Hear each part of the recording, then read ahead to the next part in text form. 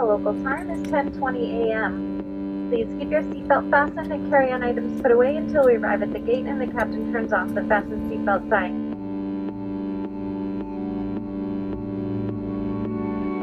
Please use caution when opening the overhead bins as items tend to move during flight.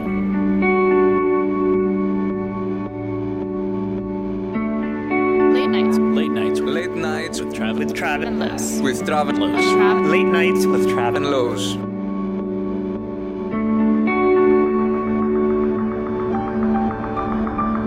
you have a receipt that says Play Night Gate, you may leave those items outside the front. Today's show might be just a little different. It's one of those episodes where we couldn't find the time to meet together and record. I've been traveling all week, staying in New York and Boston, and Lowe's has been on the other side of the continent in California. But when these things happen, we do what we always do. We just improvise. This time, it all starts with a listener question. Here's Pavel, a communication designer all the way from Toronto. When playing video games, one might be in a certain rank, for example silver, but they'll always say, I'm in silver right now, but I play like gold or platinum rank player. I feel like I see a lot of that going on everywhere else in life. There might be a developer with an impressive array of languages listed on the resume, or a designer that claims to know all there is to know about user experience. How humble does one have to be when it comes to forward-facing self-image? And do you think that being honest is a better way of going about things? It's a fairly complex problem, but I would love to hear your thoughts on how you yourself figure out where the crippling of imposter syndrome stops and boasting begins. This is something I fight with on a day-to-day basis, and I'd like to hear two very intelligent people give me their opinion on the issue. Have a great late night, thank you, and keep on hacking. What's up, dude? Hey, how are you? Good, how are you? Good, man. It's late night for me. Is it late night for you? It's 8 a.m. here. It's 8 a.m.? Where are you? I'm in Sydney again. You're in Australia? Yeah, dude. I didn't know that. I'm in Boston right now. Oh, I'm playing with you, dude. I'm still in California at 8 p.m. Oh, you trickster.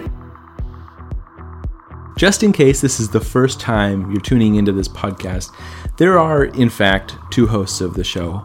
I'm calling Los, my best friend and the other half of the show. Los is one of the most confident people I know, and I want to see if Pavel is right, and that Los's confidence is just false bravado masking the imposter inside.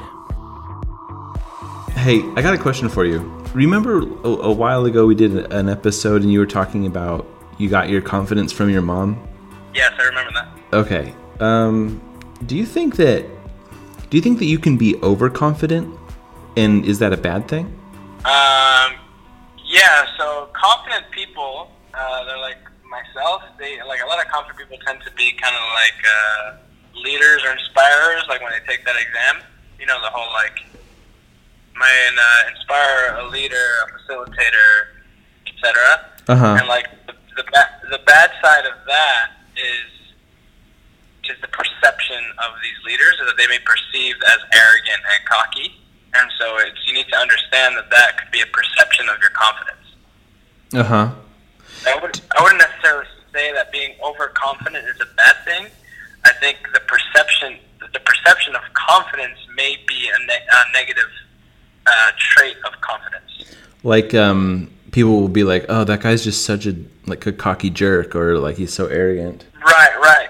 And so it comes with the territory, because confident people tend to be more like leaders and decision makers, and like I'm confident in my decisions as well. They're just decisive. Yeah, and so that can come across as arrogant, which is the negative side of confidence. So I don't think you can be overconfident when it comes to like personally. Mm-hmm. Some things that can happen in being overconfident is you may be impulsive and rush into decisions quicker and not think through them, and so the overconfidence may bite you in the butt because you could have taken some time to think through a decision as well. Oh, do you think that? I mean, I'm just thinking about like the moments in my life where I like step up and like try to take leadership over a room, you know, like maybe it's like a think session and nobody's kind of leading, so I'm like, okay, I'll facilitate, you know, and I kind of step up and nominate myself, you know. I always have this like immense sense of self-awareness, you know what I mean? Like I'm worried that other people are not respecting what I'm trying to do. Do you think that people who have this confidence, or do you think that they kind of have like a facade? Do you think they're going through what I'm going through, or am I just not doing it right? So in the end, so what you're trying to do is like you're trying to lead, right? Yeah. Like what is the job? What is the job to be done of a leader, right? Mm-hmm. It's to facilitate the best abilities of those in the room. Right. Yeah, right? I mean, it's not for self-glory, but like you still have to. There's a little bit of audacity required to stand up and say, "Okay, room, I'm going to need your attention, and I'm going to direct this conversation, and I'm going to direct the way that I hope we can get an output here." I have an example of that happening to me. Okay. So I was in Sydney this last trip, and we had to do a design spike where we were going to work on the concept of micro animation. Lowe's tells me about a group setting he was in where no one was really taking the lead, and he waited for someone to take charge, but no one did. So we sat with the team, and I consciously made an effort to not lead. Finally, he does, and he leads the group of strangers. It was a mixed group on purpose, nobody knew each other, and he leads them through a few discovery exercises to an eventual successful outcome.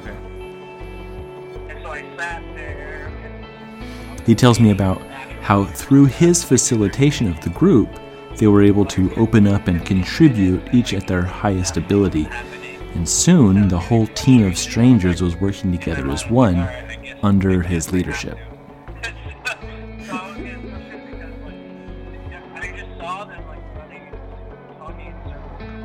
I just wanted to ask, like what were you feeling when you're going through being, you know, taking control of a situation, facilitating? Did you feel like I feel, like worried that nobody's going to listen to you, nobody's going to respect what you're saying? I felt embarrassed because it was kind of like pulling teeth in the beginning. And like no one was like, I kind of just got like silent and like just looks and people kind of like not saying anything. And like, that's the worst feeling is when like you're not getting any feedback. Like I'd rather people be telling me that shut up and let me do the talking than like no responses. Yeah. You know, and it felt like I was forcing them to work and like forcing a constraint on them, and like I felt embarrassed and like not validated that I was doing the right thing. I was like, I questioned myself. So you're questioning the tactic that you're taking. It was kind of attacking your confidence a little bit? It was, 100%. How did you carry it forward into a place of productivity or like effectiveness? I muddled through it. I mean, I see it as a principle that like even CEOs right now, billionaire CEOs are muddling through some process that's new to them. Or not, even if it's not new to them, it's new to their peers or who they're talking to. Or if they have an idea that's crazy, the same thing. And so, like, I got that idea from Stephen Krug's Don't Make Me Think. Like, one of the things he mentions there is, like, hey, even CEOs are muddling through the process. You're muddling through the process. And so you might as well get comfortable with it and learn how to muddle through it, because you're going to do it all through your entire life. Get comfortable with uncomfortableness. Yeah, get comfortable in the uncomfortableness. Maybe this is the great solution for what people are calling imposter syndrome. Yes. I think so. Like, yes, it exists, but there's nothing you can do about it. So just get comfortable with that. Yeah, uncomfortable, and embrace it, because you're going to do it your entire life.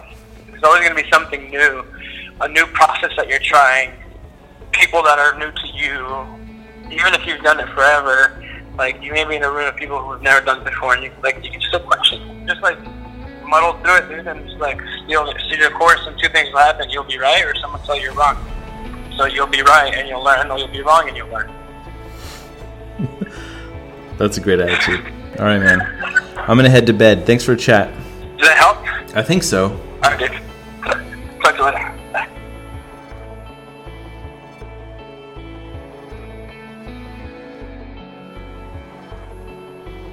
Los is a great thought partner. I'm really glad to have him in my life. I love the way that he helps me to think about things. I think maybe contrary to Pavel's opinion in this case, Los's confidence is well-deserved and genuine. So now all this talk about imposter syndrome has me going, and I'm really curious about the other people that I know. Working at Google these past few months have been really eye-opening for me to my own inadequacies and shortcomings. And I feel like a place like Google should be a hotbed for people with imposter syndrome.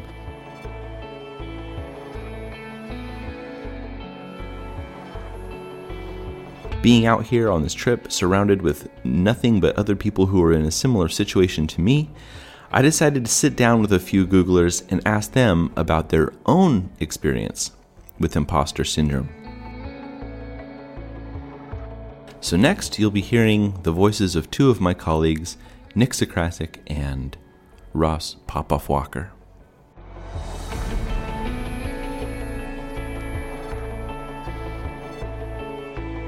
Early on in my career, I received very good advice, which is to always be looking for jobs which I feel unqualified for.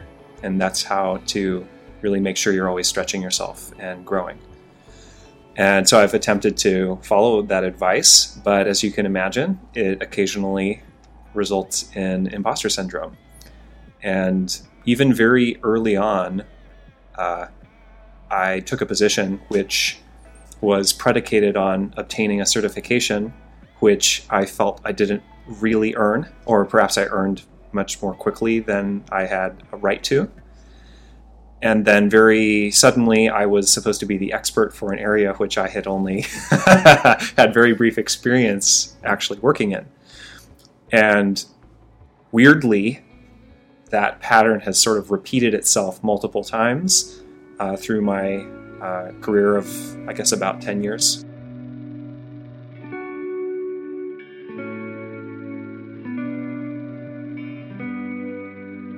Imposter syndrome, to me, is kind of a given, I think, for me personally. I have to say it's probably because there's an element of me that's an introvert, and then there's an element of me that suffers from low self-esteem. I think it's probably both of those are somehow tied together. So, you think about joining a place that's high performance, like Google, or a startup where everybody's super invested and super committed. It's a pretty common feeling for me personally to have, in those situations, been filled with self-doubt in some ways. Well, my interpretation is that the knowledge economy is so complicated, and even developing a small amount of proficiency in some niche area requires huge amounts of reading and effort and time. It's virtually impossible to be a proficient in all of the areas that you ought to be for any given job. And so I think we're all sort of, glancing to the side, looking at the other person to see if they believe what we're saying or not in some cases. And I think in the tech world, it's a healthy thing because we often are trying to move quickly. And as long as we're being respectful and we are actually truthful about where our limitations lie, then we can all sort of bolster each other's gaps.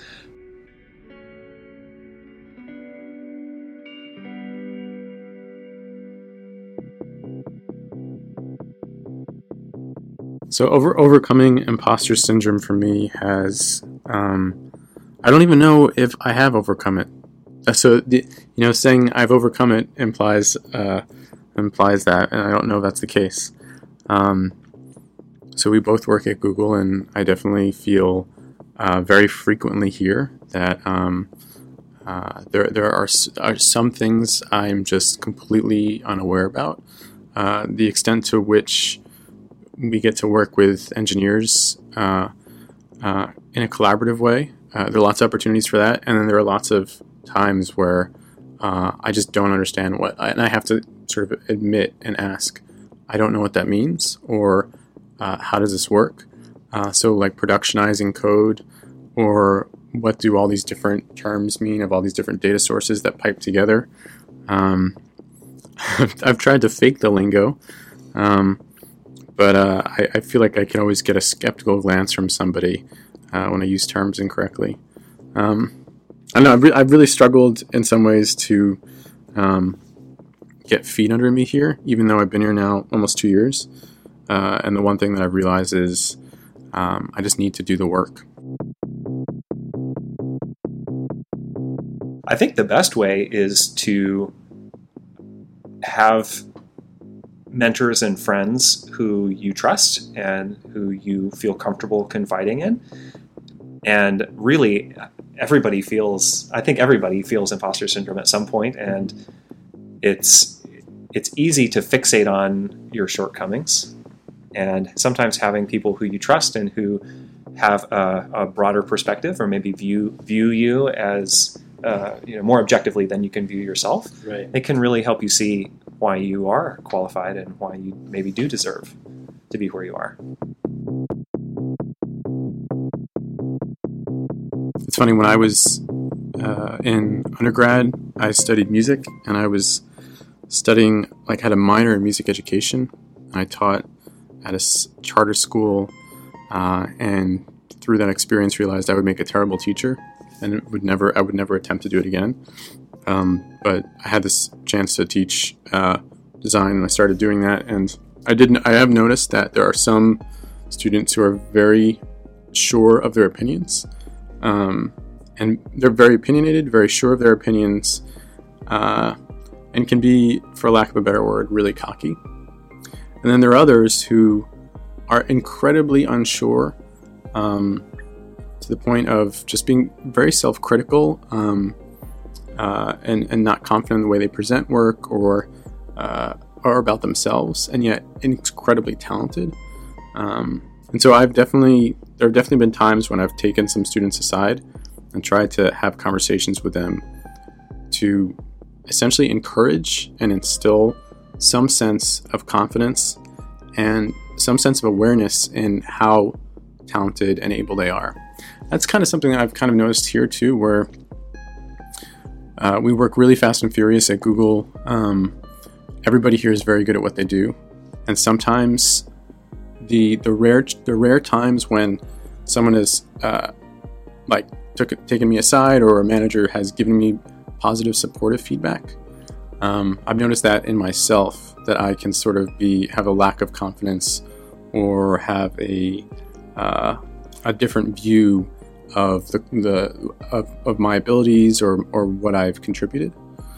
So I've seen that in students, I've seen that in myself, and I wonder if that's just like a personality trait, that some people are more prone to imposter syndrome than others.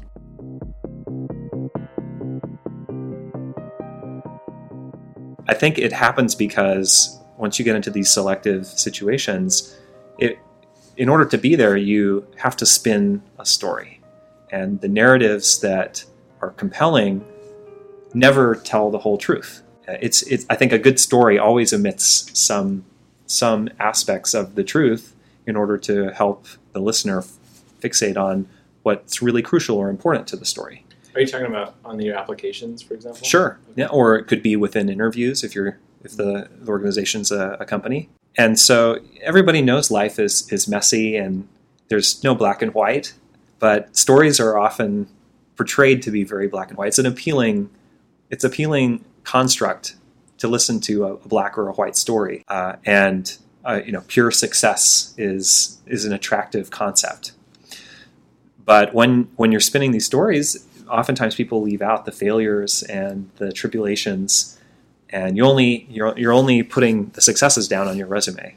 in most cases. And so in these situations, it's easy to look, you're viewing each person that's supposedly your peer as this infallible, perfect construct, when in reality, they almost certainly had failures and all sorts of other problems in their life and are a flawed person just like everyone. Well, faking it till you make it is something that I've thought about doing for myself and probably have tried to do myself a lot.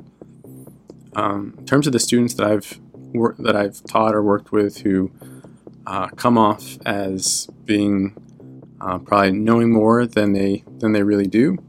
I don't know. I think probably part of that is some sense of insecurity. Probably some part of that is a desire just to create without limitations or restrictions. When you're a student and you have someone trying to show you how to do something, you have to admit that you don't know how to do it and ask questions, ask for guidance, look for feedback. We just listened to Angela Duckworth talk, and she talked about grit and how it's this process of receiving feedback and criticism, trying again, improving, evaluating yourself, receiving more feedback and criticism, trying again. And so those students who do that are always the ones who I gravitate towards, who are usually the ones I think are going to do extremely well. And surprisingly, more often than not, it seems like they also are the ones who question their abilities and have some sense of this imposter syndrome.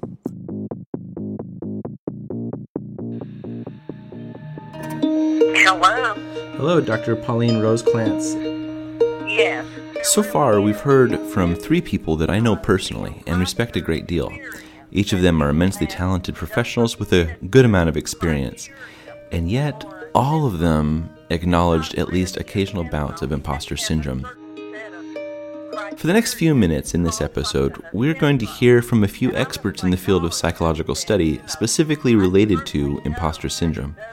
All of them are published on the topic, and the first guest we'll be hearing from now is Dr. Pauline Rose Clance. Almost 40 years ago, Dr. Clance and Dr. Suzanne Imes first coined the term imposter phenomenon in a paper they wrote together when they were still in grad school. So what I'm doing is I have a small radio show. We get a few thousand people every week listening. And this week I'm talking about the imposter syndrome. And your name kept on coming up. But one thing was interesting is that in your research and in your writing, you referred to it as imposter phenomenon. And I was curious if there's a difference. Yes, there really is, in that the imposter experience that people have doesn't fit the criteria for a syndrome. It's not really a syndrome. You have to have a certain set of criteria to call something a syndrome. And I'm a psychologist, and, I certainly know that it does not fit the criteria for a syndrome. Okay. And so many people use that probably because it's easier to say or easier to think about than a phenomenon. But Dr. Suzanne Imes and I wrote the original article in which we, co-developed the term, the imposter phenomenon.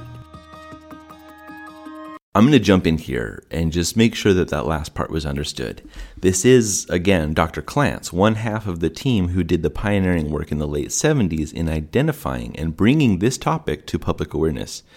Now, she claims that she doesn't classify it as a syndrome at all because it does not fit the definition of a syndrome. And it's at this point of the story where I realize I don't really know what a syndrome means. Okay, I just did a quick Google search. It says it's a set of medical signs and symptoms that are correlated with each other and often with a specific disease. I didn't want it to seem like a clinical syndrome when really it's an experience that people have that's important, and it can interfere with their being able to enjoy their successes, etc. And it's not pathological. And so that's why, as a clinical psychologist, I really would never call it a syndrome.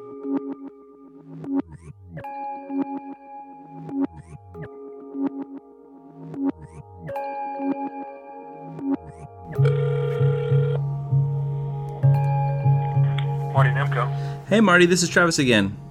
Hey, Travis. How are you doing today? I am well. So, important topic. I'm sure that I will have a very contrarian perspective on it. This is Dr. Marty Nemko. Dr. Nemko is a career counselor, professor at the University of San Francisco, and a host of a radio show, also in San Francisco. The notion of whether the extent to which being an imposter is a reality, or it's another of the millions of excuses for people not performing. First of all, it's very real. Most people in almost every field feel like imposters. There's two main reasons. One is the training in most fields is done by academicians who are long on theories that don't have a lot of valid evidence behind them. And because fields are getting ever more complex. I teach in medical school at UCSF, and there's just an insurmountable amount of knowledge. It makes it impossible to know it all, especially when you're trying to also handle the enormous bureaucracy that is provided by Medicare and the insurance companies. So people have a right to feel like imposters. Nobody really has a magic answer to anything unless you're a low-level clerk and all you're doing is stamping documents, goes in this category or not. So with the increasing complexity of your position and responsibility, the likelihood of feeling like an imposter is going to increase? Not necessarily, because when you've increased in responsibility in your job, you've now had more real-world experience, so you're actually acquiring some real expertise. Imposter syndrome is most likely to occur when you're a new graduate, because you're expected to, you've got an MBA, you should really know a lot about how to improve a business. Oh, you've got a law degree, you should know how to be a lawyer. You're an MD, you should know how to be a doctor, when you really don't know squat. Okay. Usually. So people who have a lot of theoretical training but not practical experience? That's most likely. And most training, and ironically, the more prestigious the university, the more likely it is to be theoretical. If you go to Yale Law School, you will learn a whole lot about the theory of constitutional law. You'll also learn a whole lot about the models of torts. You'll learn a lot about the history of the law. But you won't be able to bail somebody, know how to get somebody out of jail. So you feel like an imposter. I love this story. Tony Cronson, who used to be the dean at Yale Law School, and he was awakened in the middle of the night by a friend who said, I got arrested for, I guess it was a DUI or whatever, and I'm in jail. Get me out, man. I don't want to be in jail. And here is the dean of Yale Law School, the most prestigious law school in America, says, I don't know how to get you out. Hello, Travis. This is Denise Cummins. I received your email query about discussing imposter syndrome on your podcast. I would be happy to do that if the invitation is still open. Either email me with a... Dr. Denise Cummins is the last of the 3 scholars to return my call. Dr. Cummins writes for PsychologyToday.com and has also published a book called Good Thinking.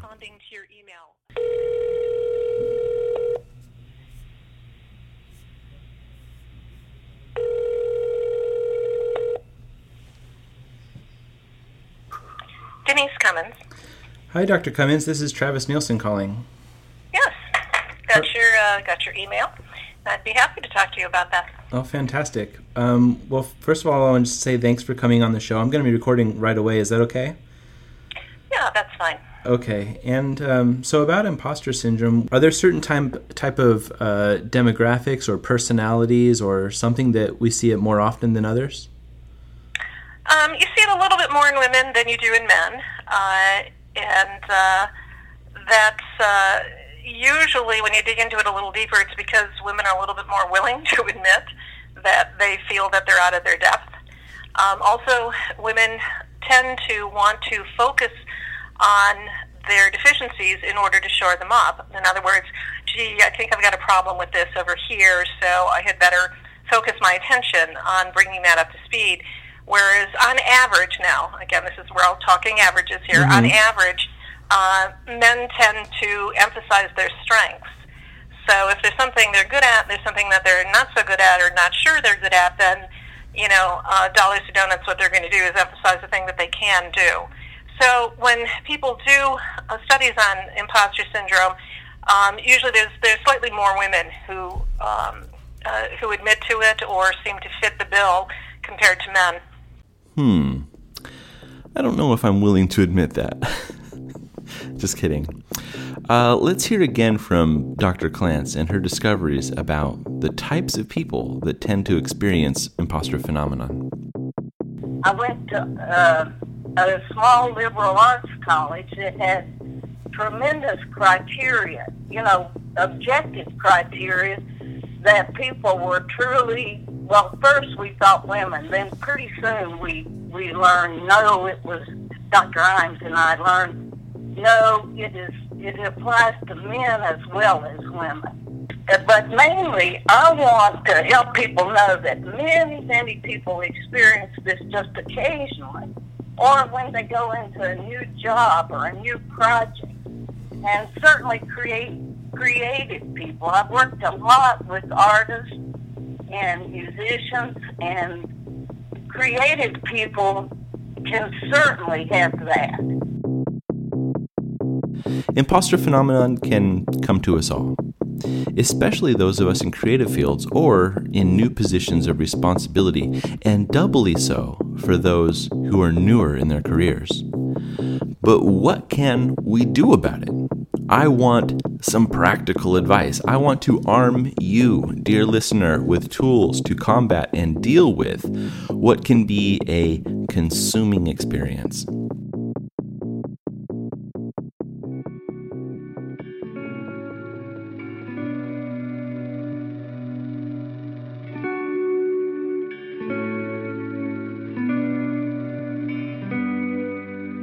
Best antidote to the imposter syndrome is learning on the job at the elbow of a master or many masters.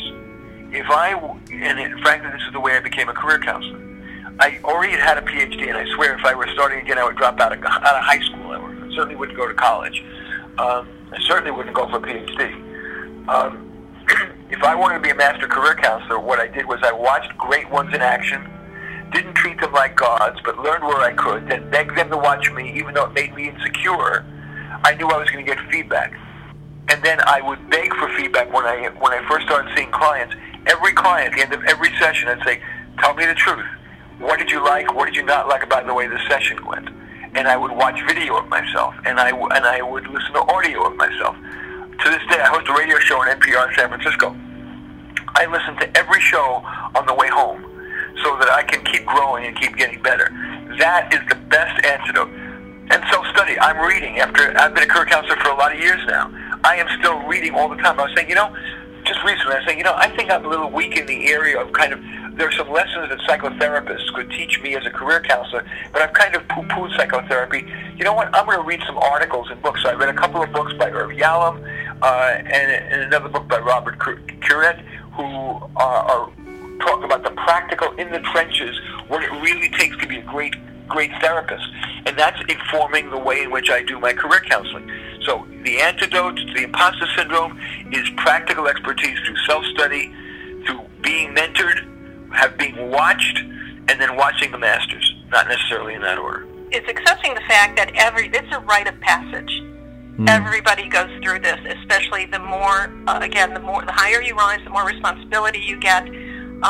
Everybody goes through this at one point or another, and you have to embrace that anxiety and recognize what it's there for. Okay, because we don't like to fear that we're going to be unmasked as a fraud. Somebody's going to point at you and say, "Aha, we thought you were a grown-up and you knew what you were doing, but I know better, and I'm going to expose you to the world." Mm-hmm. Okay, generally, when you have those feelings of that kind of insecurity, they motivate you to do something, okay? It motivates you to take a look at, why am I uncomfortable? Am I supposed to give this talk, or I'm supposed to do this interview, or I'm supposed to whatever. And I'm worried about being identified as an imposter. So I know what I'm doing, okay? You emphasize your strengths.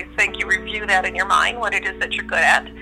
And then you ask yourself, go over sort of the landscape of your emotions, okay? You have to get good at this. This is a skill like anything else. And when you get a hit, okay, something where the anxiety rises, that's usually a good signal to you that, you know what, maybe you want to spend a little time boning up on that. Is actually one way to calm the fears that you have of being exposed. Because the more confident you feel, the more in control you feel, the more prepared you feel, the less likely you're going to feel that you're skating on thin ice and someone is going to unmask you.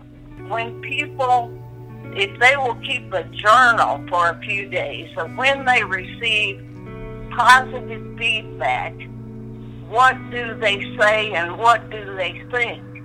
And a lot of people have been taught, well, you need to say, for politeness, thank you.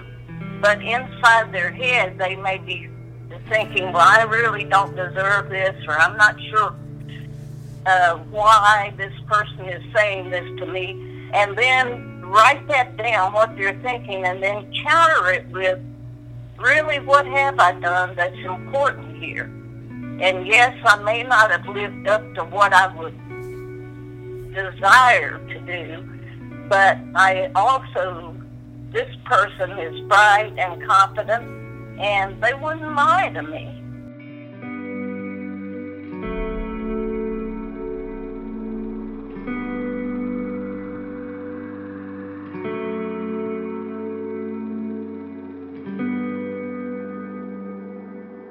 Special thanks to Drs. Pauline Rose Clance, Marty Nemko, and Denise Cummins, all three of whom surprised me when they answered my emails. To close the show today, I want to circle back to some of the comments made by designer Ross Popoff-Walker. Not only does Ross work with me at Google Design, he also teaches at the School of Visual Arts in New York City. And from that position, he's able to observe a number of creatives early in their career. Ross has some great insights about the type of student that he feels deal with imposter syndrome the best, and who are the type of people that you'd want working along your side the most. When I think of someone who I feel like had some sense of imposter syndrome, I think of this one student I had who had clear talent and ability in that the designs he did were always very precise. He always did many iterations, so he put forth the effort to try things out many times. He was always really, this is a student that I had in a class, and so I'm talking past tense. He was always very open and accepting to feedback. I think that is probably the most important thing, is to be aware and to accept that you don't know everything, that you have lots of room to improve. But if you really put forth the effort, ask questions, listen to the responses, and really try to put that to work iteratively, that you'll get better at what you do. So, as I start to think about like maybe doing more teaching people who don't have like a formal training in design or something like that, I would love to be more involved and work with people who just have that desire and drive than anything else.